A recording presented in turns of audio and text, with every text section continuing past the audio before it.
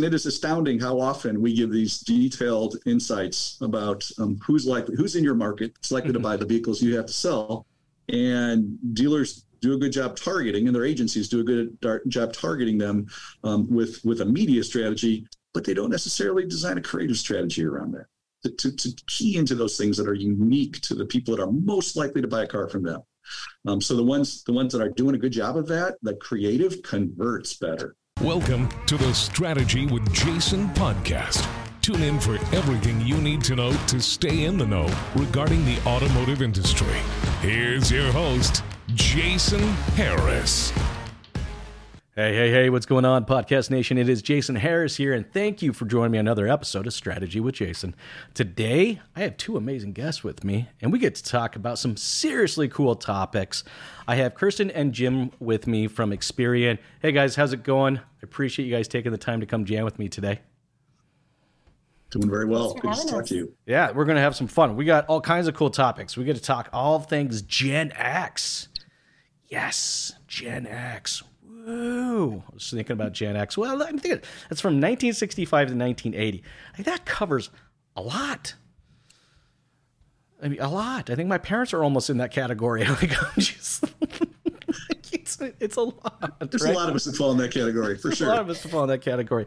But no, look, I love this topic. I get to talk marketing with you guys, and this is just going to be a lot of fun. But hey, before we get into the Gen X topic today, I love kicking off these podcasts with a little origin story. Because A, I'm always fascinated because I'm a true believer that no one just wakes up one day and goes, oh, yeah, automotive, that sounds amazing. And, I have described the automotive industry as the island of misfit toys.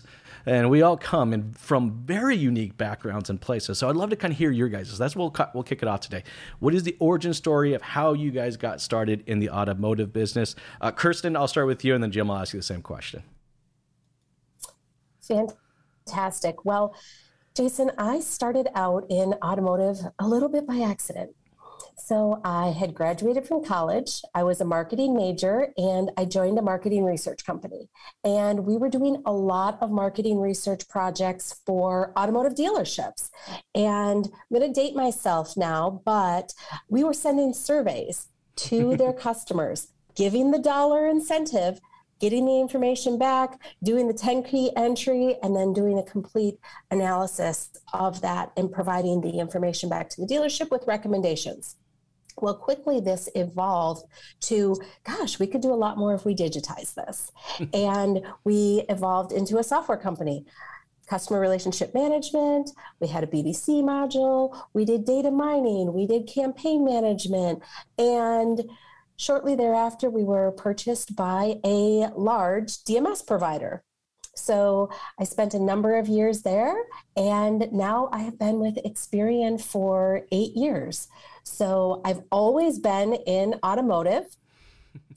I've spent a lot of my career in marketing in some way, shape, or form. But originally it was a little bit by accident, marketing research and encouraging people to complete their survey with that dollar incentive. That's awesome. Hey, this is one of those industries that once it gets under your skin, it's really hard to get it out.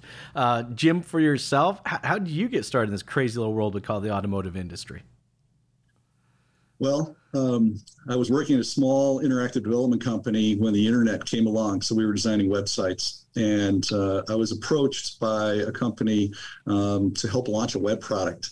And that was 1995, speaking of dating yourself. So launched a product called ADP Auto Connect. And it was one of the first online shopping sites for dealers. It became autotrader.com. So while I intended to tip my toe in to the auto industry, I've been in it ever since. So you're right. It does grab a hold of you. And it's so hard to wash out, right?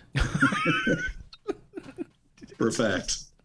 I think, so when I sold my dealership, I thought for sure I was going to be out of the business, right? It lasted a whole whopping 2.5 weeks. And it was just like, I feel like it was that scene from the gangster movie. Just when I was out, they sucked me back in, but no, it's fun. It's fun. I love this business. It's providing me and my family such just an amazing lifestyle. And it's just, I just can't imagine it being any other business. The challenges, it's the challenges. I think that's what it is. You have to be slightly a chaos junkie to want to be in the automotive space, because you almost like to put yourself through the flames. And, and marketing is definitely one of those places, we were talking a little bit about this, before we started recording. We're talking about, creative, right, and marketing in general, right? And there's, look, I think, creative without strategy is just kind of art, right? And, but creative with strategy, now that's marketing. Let's get into Gen X, because we're going to go into these topics. First things first, for everyone out there watching, listening right now, what is a Gen X? What is it, right? I mean, I'm just like, how do I visually see it? Kirsten, do you want to do that, or Jim, you want to take it? Yeah, I can kick things off with Gen X. So you mentioned it earlier, Jason, but Gen X, we are defining it as individuals born between 1965 and 1980. So right now they would be between 42 and 57 years old. Now, I shared my dollar marketing research story already, so I probably have already established, but to reassure the audience, I am absolutely within the Gen X category. But we really wanted to dive into this and understand it from an automotive perspective, because Gen X just isn't talked about altogether that much. It's all about those millennials. About boomers aging out. We talk about millennials. We talk about Gen Z up and coming. But what about Gen X? They're the ones buying cars, right? They are. I mean, on a pretty regular basis. 20% of the population, and they are registering the most vehicles. Well, no, go ahead. This is a little fun fact for your audience. So, I mean, we're like, yeah, of course they're registering a lot of vehicles. They are the highest generation for registrations. But if we look at year-over-year growth and change, we hear about Gen Z all the time. And I mean, we should talk about that, and we should pay attention to it. Their registration, their year-over-year growth was over 50%.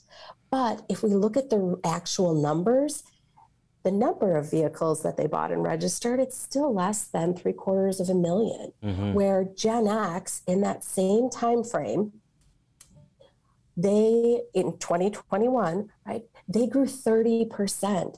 They're registering over 3.3 million vehicles. So it's like, let's not forget about Gen X. Let's not assume we know how to market to them. Let's really focus on that group. No, I hear you. I mean, I'm thinking of just kind of like from a lifestyle perspective, right? You said it was 47 to, what was it again? 42 to 57. Okay, 42 to 57. We think of it just from like a career perspective.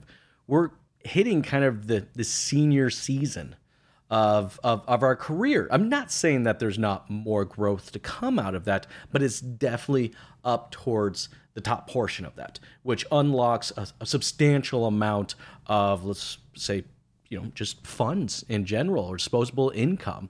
When you think of Gen X, what specifically comes to your mind? Yeah, so Gen X as a whole, and then we can talk about demographics and psychographics, further segmentation of Gen X, but the group as a whole, couple key things with them. They overall are better educated. They have higher household incomes. They're more likely to be married with kids, but there's a couple key things that are really unique to them. They prefer digital news and email for communication. Mm-hmm. So when you think about your marketing message and how you're delivering that, they're more likely to contribute to charities. Now, whether that charity is arts, religious, political, health charities, just charities as a whole. And they're very environmentally aware. They're taking action to recycle and to be more environmentally responsible as a whole. Oh, well said. Jim, is there anything you would want to add to, is there anything we miss on the Gen X side? Are they, I'm just trying to think from a lifestyle perspective, for yourself, where do you fit in the Gen X category? Well, so I'm solidly in the upper end of that age group. I wasn't going to guess. I was just going to ask. I wasn't going to guess. But think about the fact that we're a generation that grew up with push button telephones that now have embraced every single technology change that has come along, that we have been in a position to learn and master all those things. So as a generation, we are really willing to learn. We're really willing to adapt, right? And that includes in the auto space in terms of how we go and shop for cars. So that is a unique thing about us. The people after us, my children, they're digital natives. They don't know any better. Yes. And my parents, it's a constant re-education process to get them to be able to master the basics. But our group really knows how to use technology, and as a result, very open on the communication side to digital communications. 100%. You know what else I kind of think is that group of, they're nostalgic. They're the ones wearing the "Where's the Beef" t-shirts, and but it's true. And they're the ones that are paying through the nose for the Star Wars action figures. Like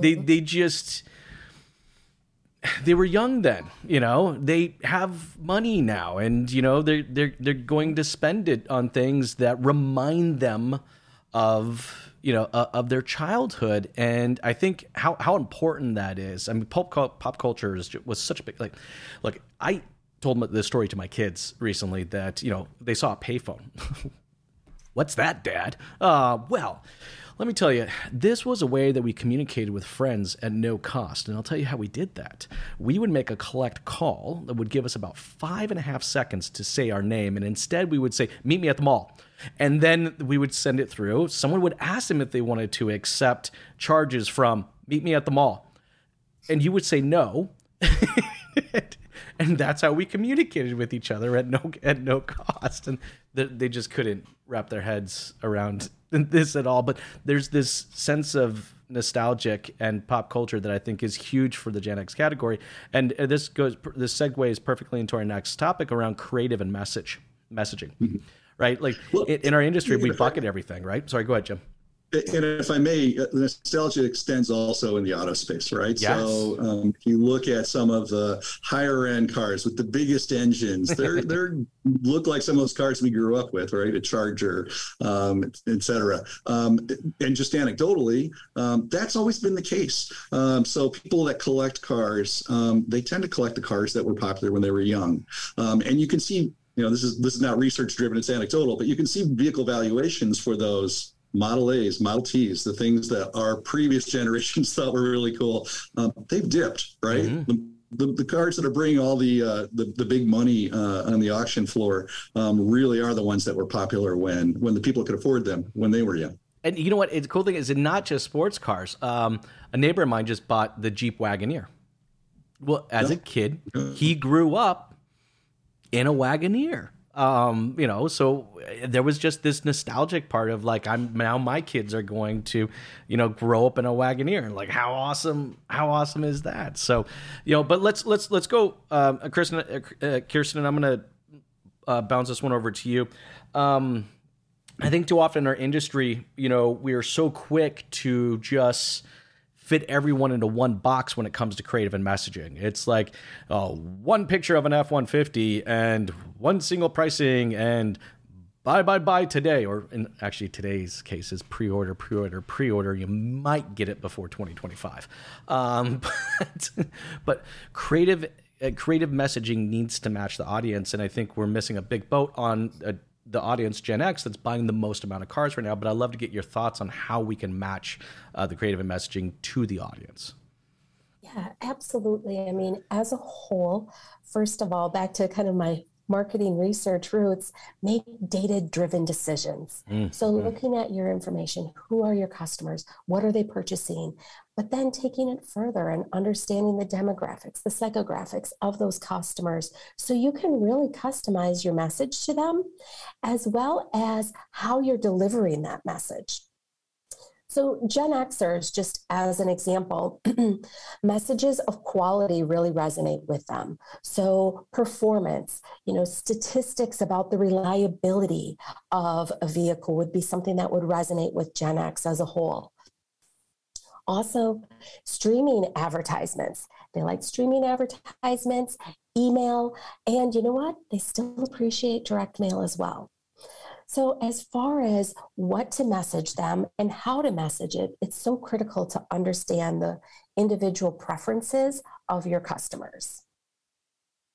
That's actually really well said. I was just thinking a few years ago, I ran this campaign with the dealership, and you remember those clear phones? Yes. You remember those? Like the handheld clear phones? Like with my Swatch watch? Yes. Okay. So the dealer principal was like just a huge pop culture guy. Just collect pop culture like crazy. Just anything from from anything from the early 70s on up to the early 80s, right? And somehow he got hold of like an entire lot of these things, and I think he had like 300 of them. So he's like, Jay, I want to give them away with every test drive. And I was like, okay, sure, and it was just like, and the funny thing is all the creative, actually the car was very small. The whole thing was just about this clear phone. Sure enough, I mean, you had people showing up just to take a test drive because you couldn't find these things anywhere. If you find them on eBay, they were going to cost you like $50 or $60. And here he was just kind of giving them away because he bought a whole lot of them somewhere. I don't know where he picked them up, but it resonated. It was completely by accident, right? But what ended up happening was he ended up tapping into a very specific audience within his marketplace and just hit a very funny note, and yeah, some people are even bringing their kids in. It's just like, can I show my kid what one of those look like? But yes, I think there's opportunities to do that, and it's not always just about payment. We're so quick to make everything about payment, but I think there's other alternatives. Jim, I'm sure you probably got some thoughts on this as well, right? Well, so whether it's what you just described is tapping into an insight that's super deep, right? And it sounds like this guy sort of lucked into it. But this idea of why it's important to focus on building a brand, it's really important right now, right? So dealers have people lining up to buy certain cars. And it is a little difficult to get a hold of inventory. There's no question about it, but it's a good time to be a dealer in general. The difference of why you would want to be marketing when the market's so hot, I mean, that's a question that people are asking us. It's partly about brand building, right? Partly about making sure that when things aren't as hot, that people remember you. And now's a great time to do it because not as many people are competing to get that message out in the marketplace. That also extends to service and loyalty, right? So on the loyalty side, everyone knows the best way to get someone in the door is having them as a service customer as well. And that is a revenue stream that everyone's making hay with. Another reason to do marketing right now, it's sourcing inventory. Trying to get those cars to sell is tough, and trying to get the right cars for your market and for your unique customer base even harder. So instead of casting the widest net, it's important to do maybe some spear fishing to find those right people. And then finally, this idea of what are the insights that I have about these customers? It's not just how to connect with them on the marketing side with creative, but also just pragmatically as a business person, who are the best customers? Who's going to give me the most for this vehicle that I'm trying to sell? So the more insight you have about those customers, the more that you can target your marketing, whether it's the creative side. Or whether it's the actual marketing targeting, media targeting side, channel marketing strategies. It's going to pay off dividends, not just today, but down the road. Look, and I love the fact that you bring up channel strategies, and I want to go down that path. But first, I want to go down this other rabbit hole. By the way, I have a tendency of finding rabbit holes and just kind of going that direction because I love the fact that you brought up, branding. One of the things that I was kind of struggle with in our industry is that we try to be everything to everyone all the time, and that's just look. It sounds like a good idea, right? Like it sounds like something I should do. I should be everything to everyone all the time. But the problem is that really it makes it difficult for the consumer to connect to you from a brand perspective if I don't necessarily just kind of know who the hell are you, and I'm not saying you have to exclude different generations, but I think you really have to own your dealership's identity. And look, if the owner is a Gen X, then I should kind of know that, there's not that there's pros or cons to it, but I want to connect to a business first before I connect to a product. And too often in our marketing efforts, we try to get the customer to connect to the product, not the business. And I think we miss out substantially. Either one of you have any thoughts? I'm sure some of you got some thoughts on that too. Kirsten, I see you shaking your head. So Kirsten, I'll let you take this one. Sure. Yeah, I'm happy to field this one. So I think it really comes down to segmentation. And what you said earlier, Jason, about, you can't be all things to all people. And that's true even within a generation.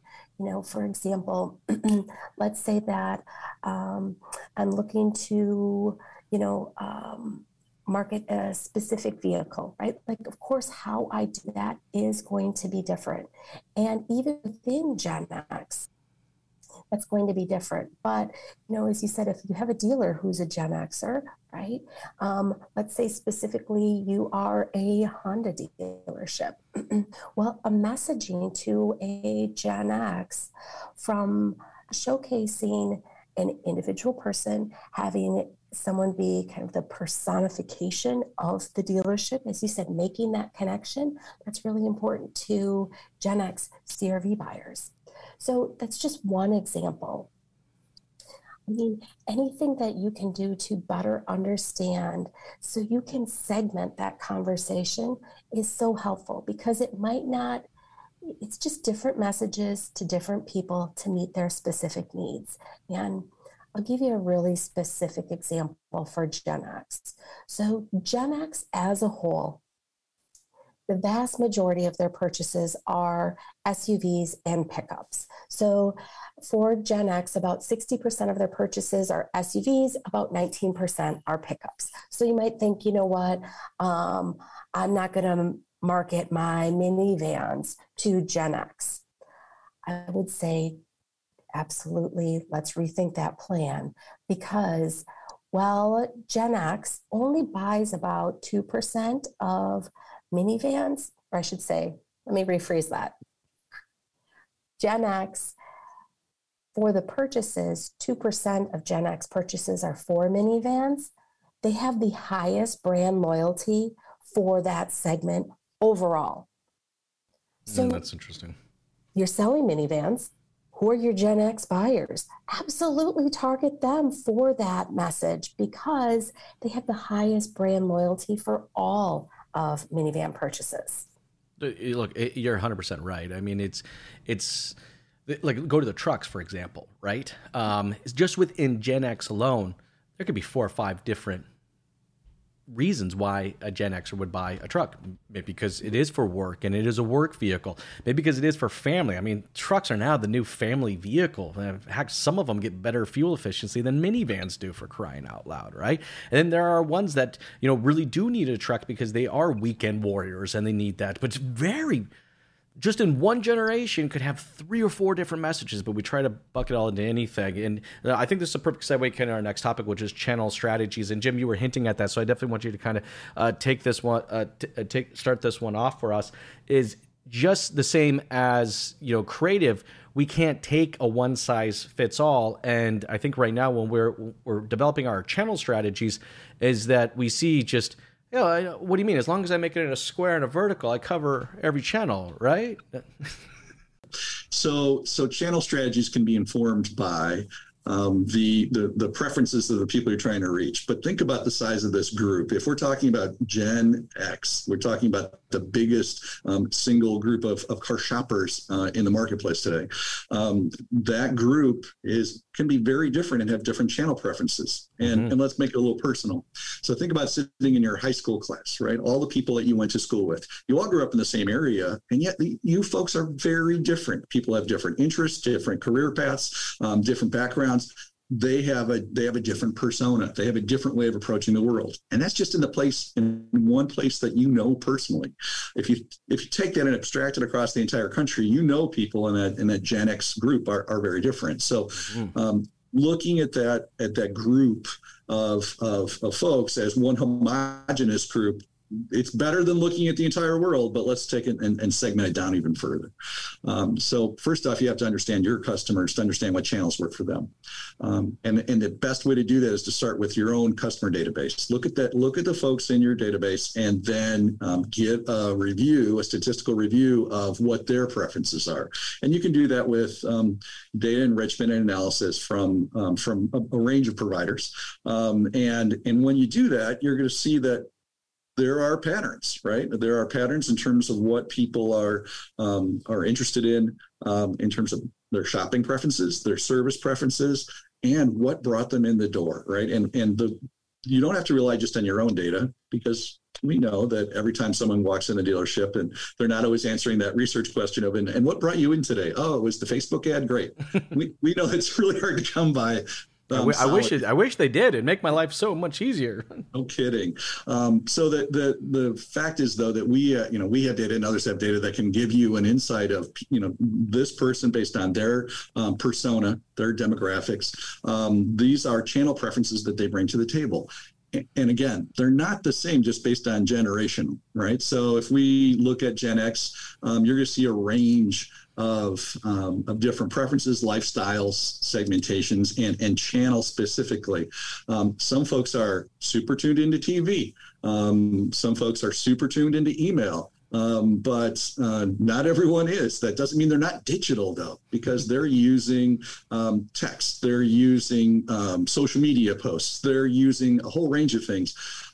But you really have to dig into your own customers to better understand that. And you can do it trial and error, right? I mean, you can explore by trying all the different media channels that are out there.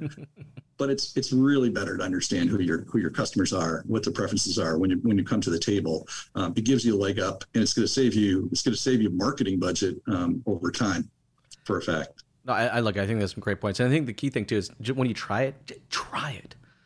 Mm-hmm. I hate people like, well, yeah, I guess I'll stick my toe in the water over there. Like, no.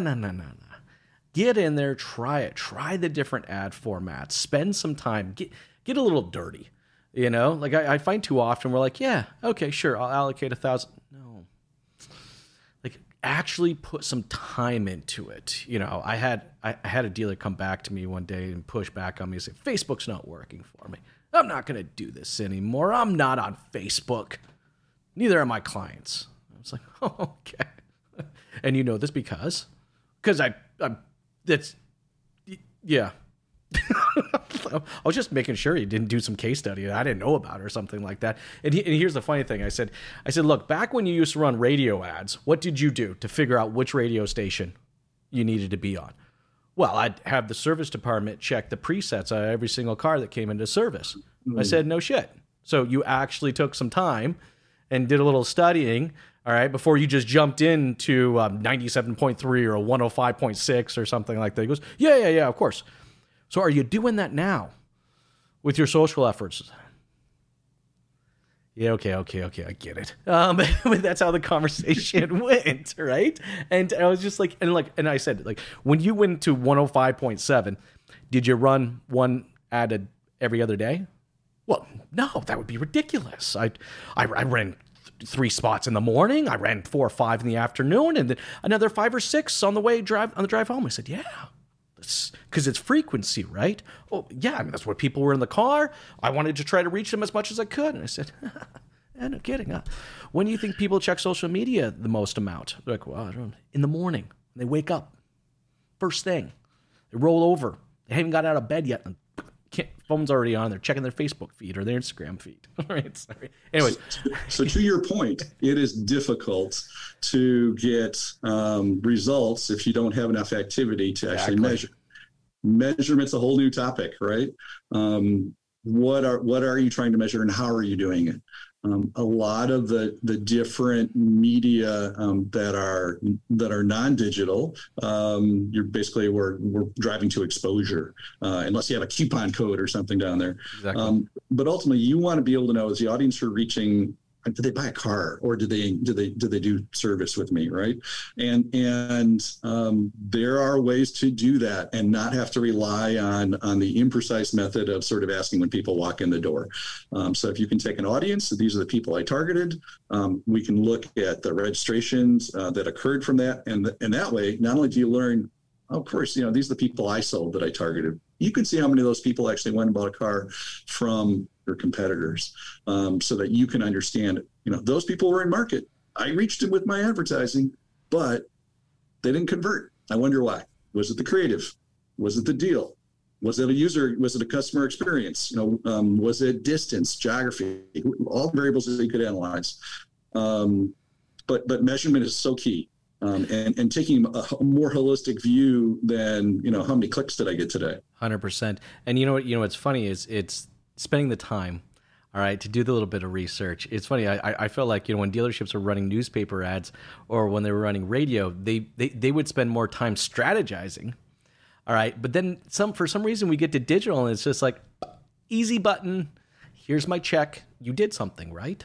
You did something right. I'm going to put this on. I know. Sometimes I get people give me a hard time because they're like, well, you're being a little mean to dealerships. No, it's just tough love. I'm coming back. I'm putting my dealer principal hat back on. I'm like, no, it's just like, you can't just throw money at a channel and expect something to happen. It's the same thing. You didn't throw money at a radio station and expect something to happen. You took time. You developed out a strategy. So anybody who's watching and listening, guys, that's what we're talking about right now, is developing out a channel strategy. And don't try to do it all at the same time. You didn't go do 7 different radio stations all at the exact same time. You didn't spend 7 different newspapers all at the same time. You took time in each one to really kind of develop the strategy and make sure that you were comfortable with it. And if you didn't see the ROI, then you moved on and you found another channel that worked out there. But I think that's great. But you mentioned something that I want to go down. And Kirsten, I know you have some thoughts of this. Is when we do talk about channel strategies, it's not only just the channel strategy itself, but also enriching those channel strategies with some first-party data, because, boy, we collect a substantial amount of data points at a dealership, but just how do we use it? So let's do this. Kirsten, if you want to explain to everyone out there watching and listening, what is first-party data, all right, and how we can use it to enrich some of our marketing strategies. Okay. So simply stated, first-party data is your data. Right. So as the dealership, first-party data is the data I'm collecting. So whether I have it because somebody filled out a lead on my website, because they did service with me, because they bought a car with me, any number of reasons why. But I have the data as a dealership because I did business with that customer. It's my data. Okay. Now, I have that data, but let's think about Kirsten, right? I can't tell you all the different spelling combinations that I've had of my name over the years. So I'm in service and what's my one spelling? And I gave my Gmail because I really wanted them to contact me right away. But when I filled out the lead form online, I spelled my name correctly, but I gave my spam account because I was just kind of introductory searching for a vehicle, wasn't serious about it yet. Mm-hmm. And then when I bought the car, I had my full information, legal spelling of my name. I gave my cell number. I gave my, maybe my work email because I want to stay up to date on the maintenance and activity for that vehicle. So you have all of these fractured views of Kirsten. How can you combine that information and make sure you have one record for her? And also, what happens with additional information?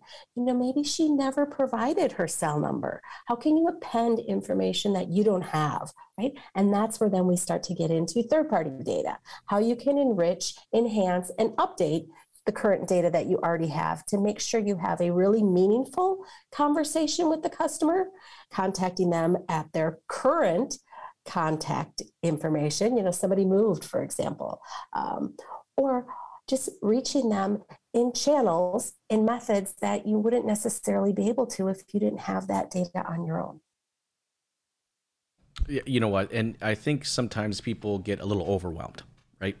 But I will say this, though. I'm actually excited for this time in our industry because I have found that there are more what I call data conscious dealers out there than I've ever met before. I was just thinking, earlier this year at NADA coming back, I was just like, wow, the amount of questions and just knowledge, of this, what I would very much so say the next generation of dealers out there, were very, very conscious of how they utilize the data in their DMS and the data in their CRM, and how all these systems interact with each other in even some of the conversational data. People were looking for conversational data. I was like, holy cow. Like and then you see new companies come out like Tekion, who's going to bring, who's their one of their biggest goals is just to connect all data points from everywhere and put it into one big actionable, ball, or let every, other company out there take action on some of this data. Because that is one thing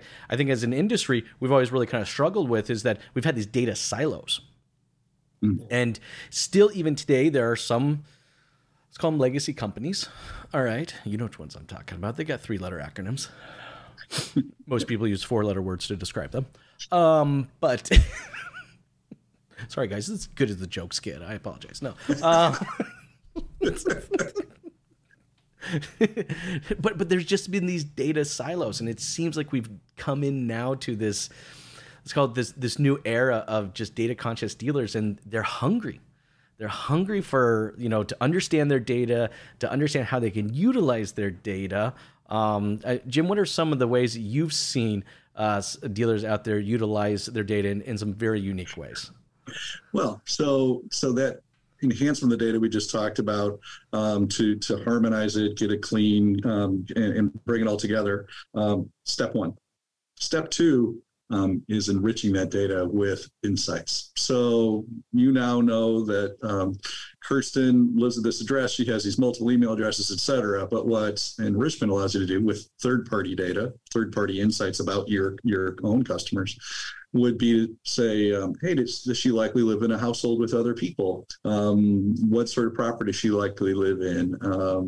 What categories? And these are statistical categories, right? So I'm not giving you information about her specifically, but statistically, based on where she, what we know about her, what's her estimated household income? When did she purchase a vehicle last? Most likely, what's the makeup of that family in terms of not just who lives at a house, is there a family, other kids? But more importantly, what makes that family unique? So when we look at Gen X folks, we break them into, we look at the entire U.S. population, and we break it into different segments. And Gen X, in this case for car shopping, skews highly in a category we call sport utility families. Surprise, surprise. So these are families who are likely to they're upscale, they're middle-aged couples, they're school-aged children, they're having an active lifestyle, and they this particular segment tends to live in the outlying suburbs. They are more highly educated, they're comfortable spending money, they're engaged in athletic activities. I mean, these are an active family, right? And they're super involved with activities that involve the whole family. They need vehicles that can accommodate that. So no surprise that they're getting these big sport utility vehicles. No surprise that they're getting things where they can haul folks around. So reaching out to them in a way that resonates more closely with what's going to likely motivate them to come to your dealership and purchase a vehicle from you means now that you have this understanding of this segment, you need to target them with creative that speaks to that. So on a unique basis of what dealers are doing, and it shouldn't be unique, but it is, they're putting creative out in the marketplace that talks to the needs of this specific segment. Jason, it is astounding how often we give these detailed insights about who's in your market, is likely to buy the vehicles you have to sell, and dealers do a good job targeting, and their agencies do a good job targeting them with a media strategy, but they don't necessarily design a creative strategy around that to key into those things that are unique to the people that are most likely to buy a car from them. So the ones that are doing a good job of that, the creative converts better. That is incredibly well said, Jim. I mean, look, you define the audience and then work backwards towards the creative. And too often, in our industry, we like shiny things. We do.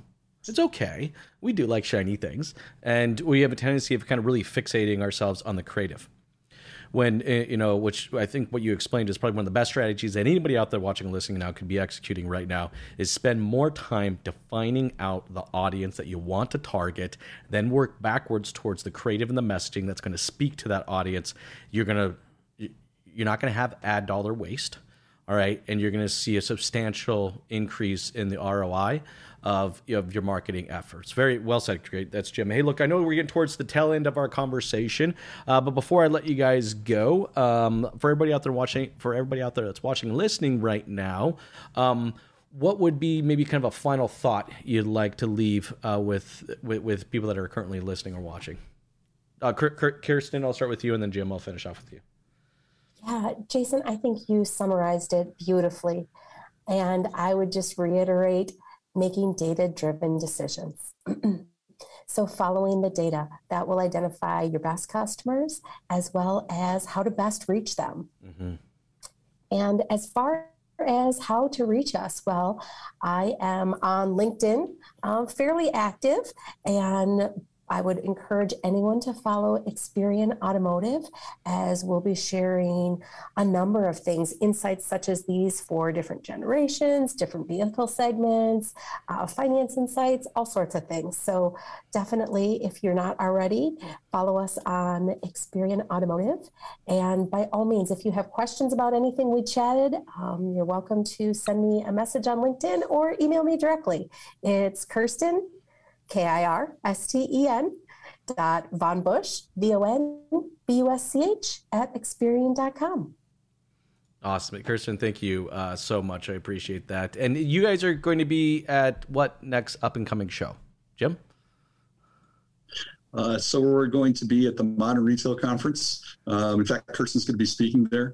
And everyone can come out and hear what she has to say about the exciting topic of... Dun, dun, dun. At Modern Retailing, we will be talking about insights and audiences, really digging into those data-driven decisions as a whole for dealers and how they can leverage data for their marketing campaigns. Awesome.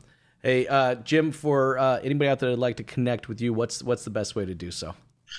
Oh, sure. Again, you can reach me on LinkedIn or james.mcguire, MAGUIRE, at Experian.com.